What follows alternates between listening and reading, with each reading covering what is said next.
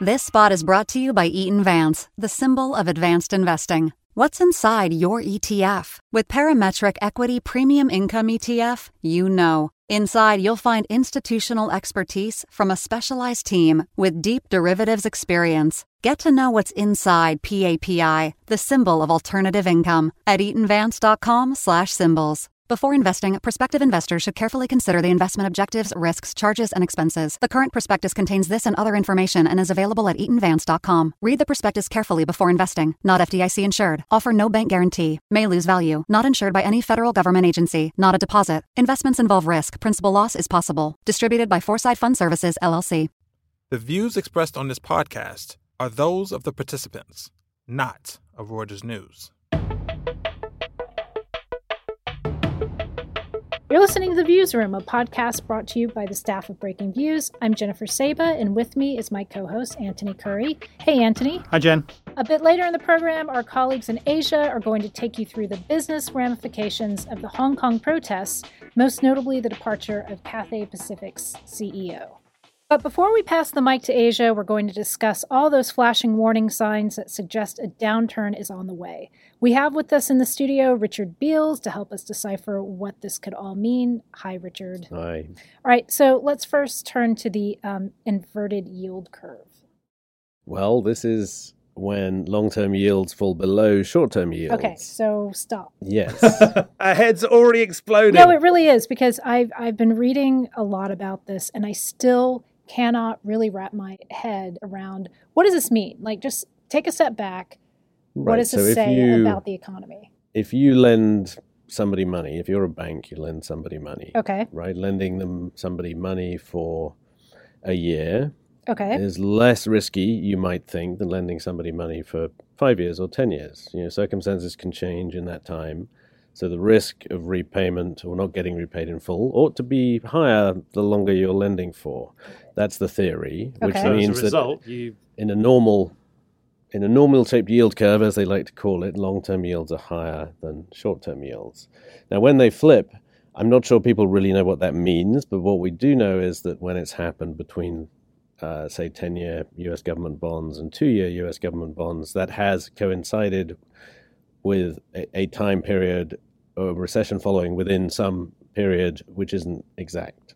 Okay, so this happened last week, right? Was that the first time that this flipped? Yeah, I think it was. For the 2 year versus 10 year. It's very close. It's been very close a couple of times, but if you look at the chart, it's like, the last few months is when the gap has shrunk basically to zero, and we're just sort of waiting for it to go below that zero. And that's why the markets freaked out last week about it, because for some reason traders seem to like this particular 2 year versus 10 year metric, whereas some of the purists, the academics or whatever, will say we prefer the one which compares what it costs to borrow for 3 months versus 5 years, and that actually has been inverted for the past 2 or 3 months, which looks actually a lot worse. Okay, so we have the inverted yield curve with the 2 year and 10 year Treasury note, which the last time this happened was right before the recession in 2008, right? Right.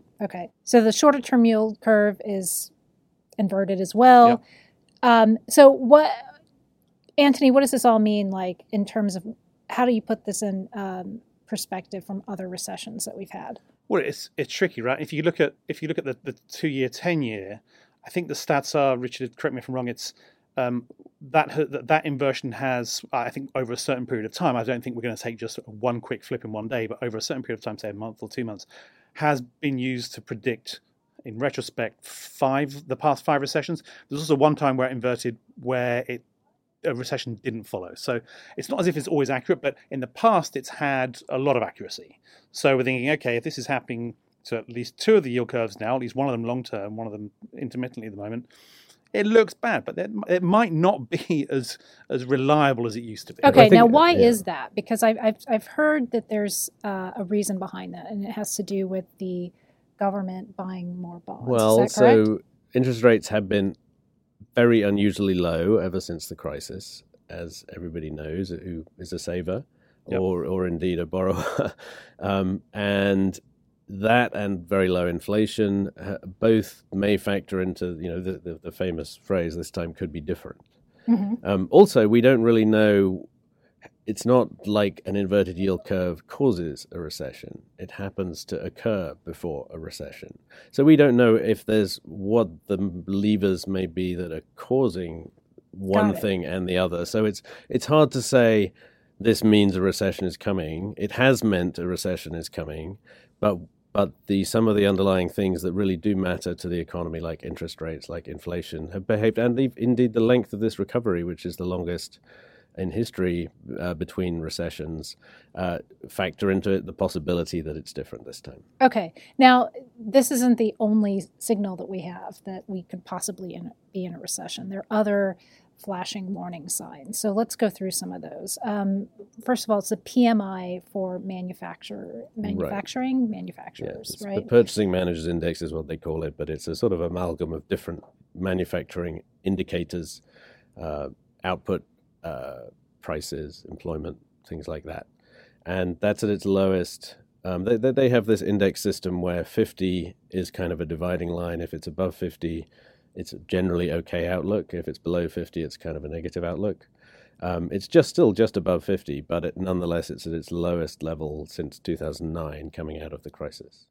Okay, Anthony, you also did a piece last week about banks and how you can look at the banks and kind of also see some troubled areas. Right. Why don't you take us through what exactly, if you take all the major banks, and what do they tell you?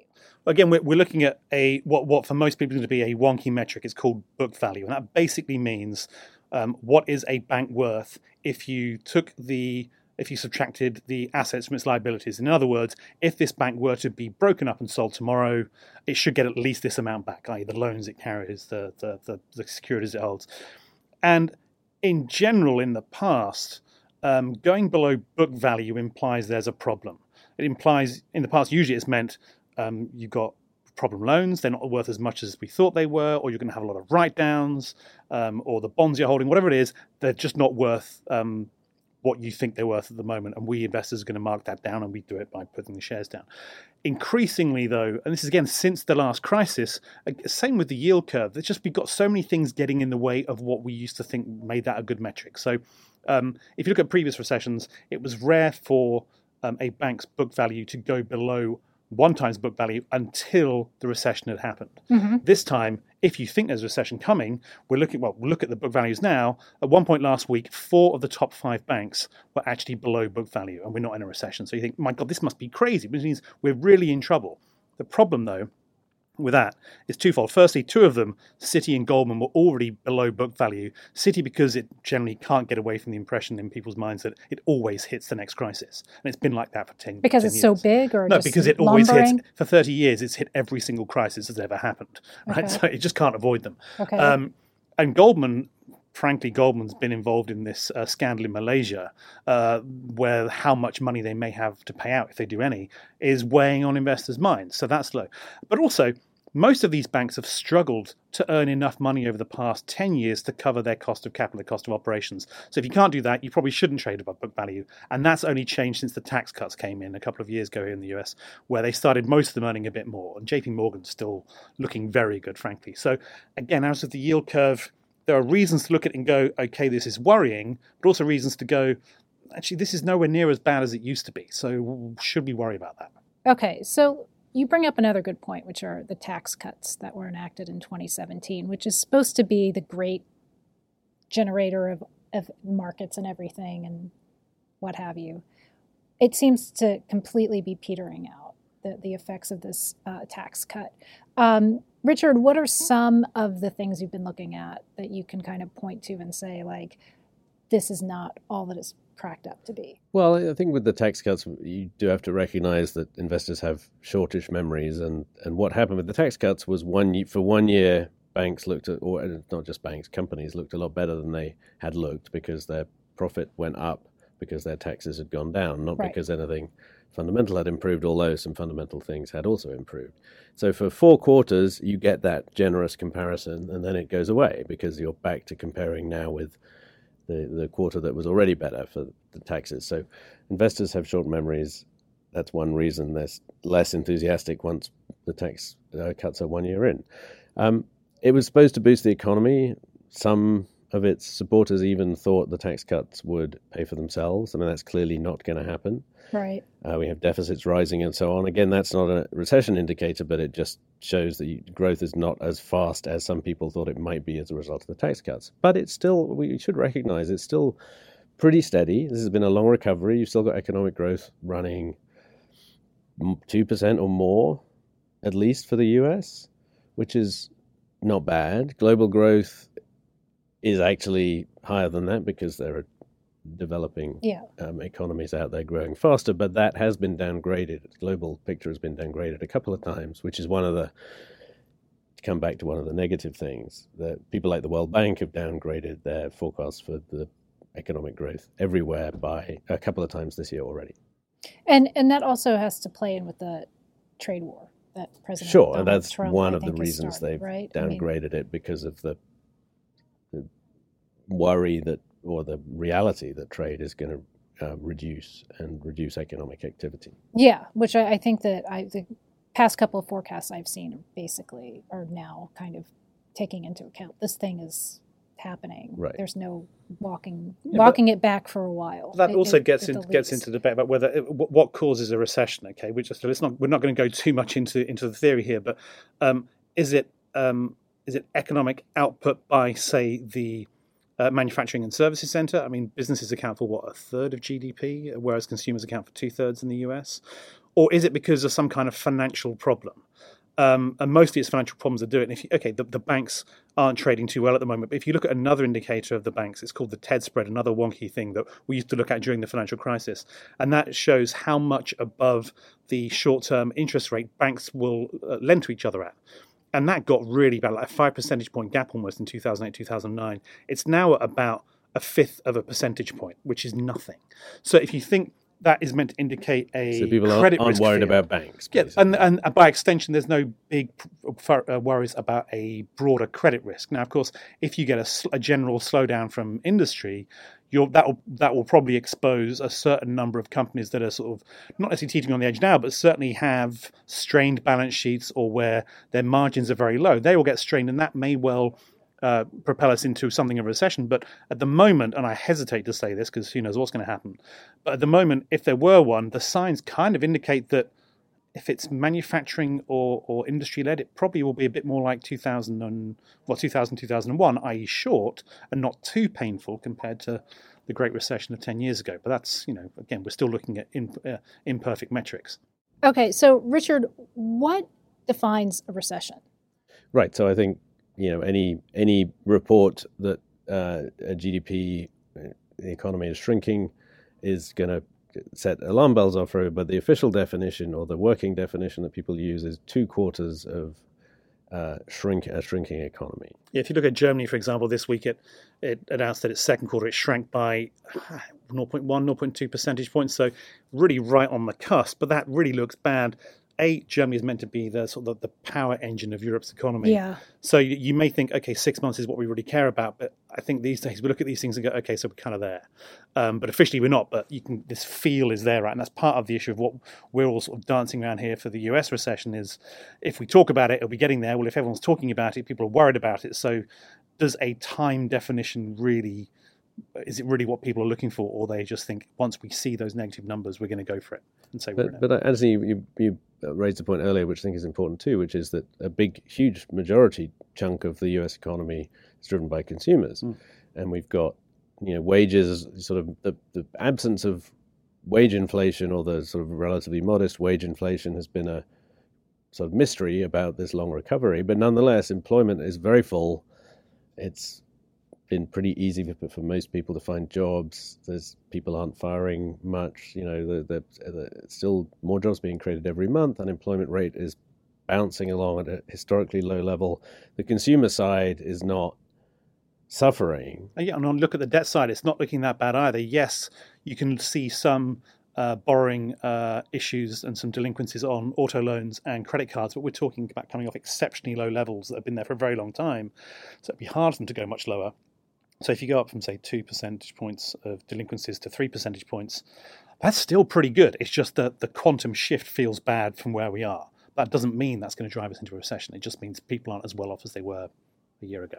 So taking everything that we just said, the inverted yield curves of various benchmarks, falling PMI indexes, what do you think is going to happen? Do you think we're in a recession or not? I don't think we are, but I'm a journalist, and therefore a natural pessimist. So I kind of feel like we're heading towards one, although I can look at lots of indicators to tell me not to worry about it as much. Richard, look at the soybean prices between Brazil and the US recently. That's looking pretty good.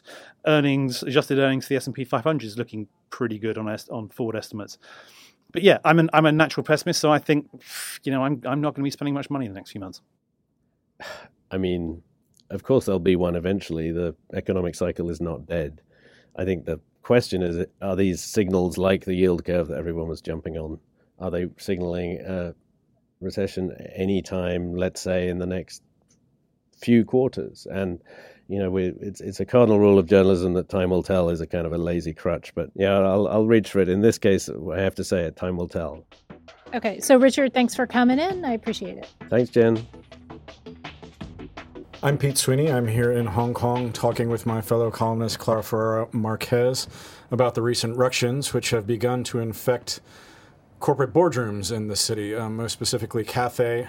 There's also pressure on the Big Four auditors. Cathay seems to have a bit of a major head churn, with Chief Executive Rupert Hogg and one of his top deputies have abruptly resigned over the participation of employees in protests against a controversial extradition law with China.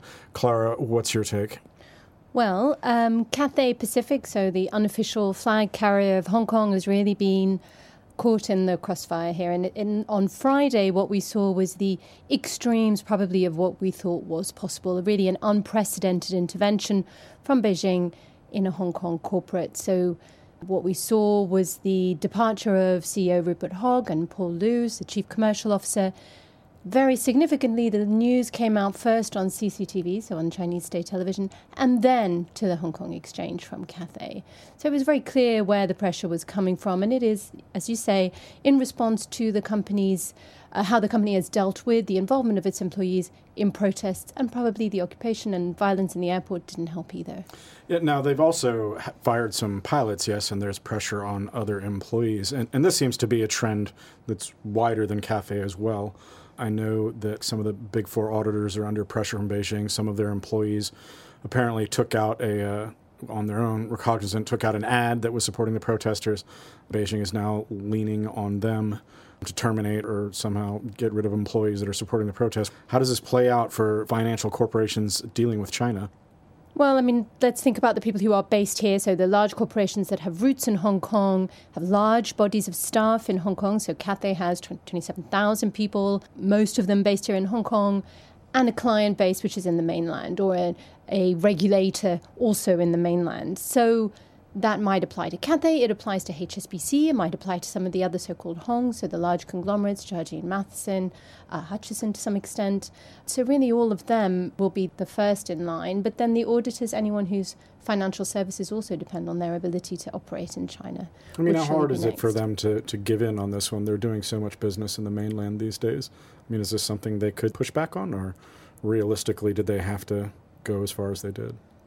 Cathay, absolutely, they had almost no choice. If we're realistic about what you can do, if the Civil Aviation Authority in Beijing tells you that you have to have your crew list check, not only if you're going to fly to the mainland, but also if you are flying in Chinese airspace. Now, think about where Cathay is based physically. That's almost impossible. Well, and they've got a big shareholder in the background, right? Air China. How does this work out for that?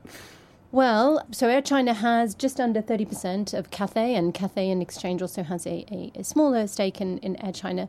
But the really interesting thing is that for a long time, people have talked about the sort of theoretical possibility of an Air China-Cathay merger, or an Air China takeover of Cathay, or Swire in some way reducing its stake. Certainly now it looks a lot less challenging, and that Cathay would be doing it from a position of weakness. And how does this play out for Swire? This is owned by a Hong, and they have the majority. But of course, Cathay has been having a bunch of problems. Could there be a silver lining? Well, Cathay is at the end of a 3-year turnaround program, which has been reasonably successful. And in large part, that was down to Rupert Hogg, who's now out of the boardroom. But the pressures that they're facing are, a lot of airlines in this region are facing them, especially those that, like Cathay, don't have a domestic market.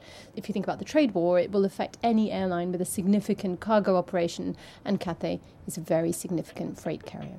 All right. Well, thanks for talking to me, Clara. That's our show for this week. I'd like to thank our guests, Richard Beals, Pete Sweeney and Clara Ferrero-Marquez. And hats off to our producers, Andrew D'Antonio, Freddie Joyner and Sydney Barbera.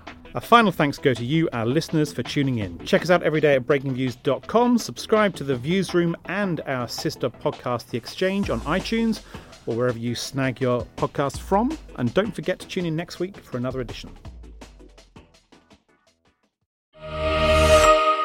This spot is brought to you by Eaton Vance, the symbol of advanced investing. What's inside your ETF? With Parametric Equity Premium Income ETF, you know. Inside, you'll find institutional expertise from a specialized team with deep derivatives experience. Get to know what's inside PAPI, the symbol of alternative income, at eatonvance.com/symbols. Before investing, prospective investors should carefully consider the investment objectives, risks, charges, and expenses. The current prospectus contains this and other information and is available at eatonvance.com. Read the prospectus carefully before investing. Not FDIC insured. Offer no bank guarantee. May lose value. Not insured by any federal government agency. Not a deposit. Investments involve risk. Principal loss is possible. Distributed by Foresight Fund Services, LLC.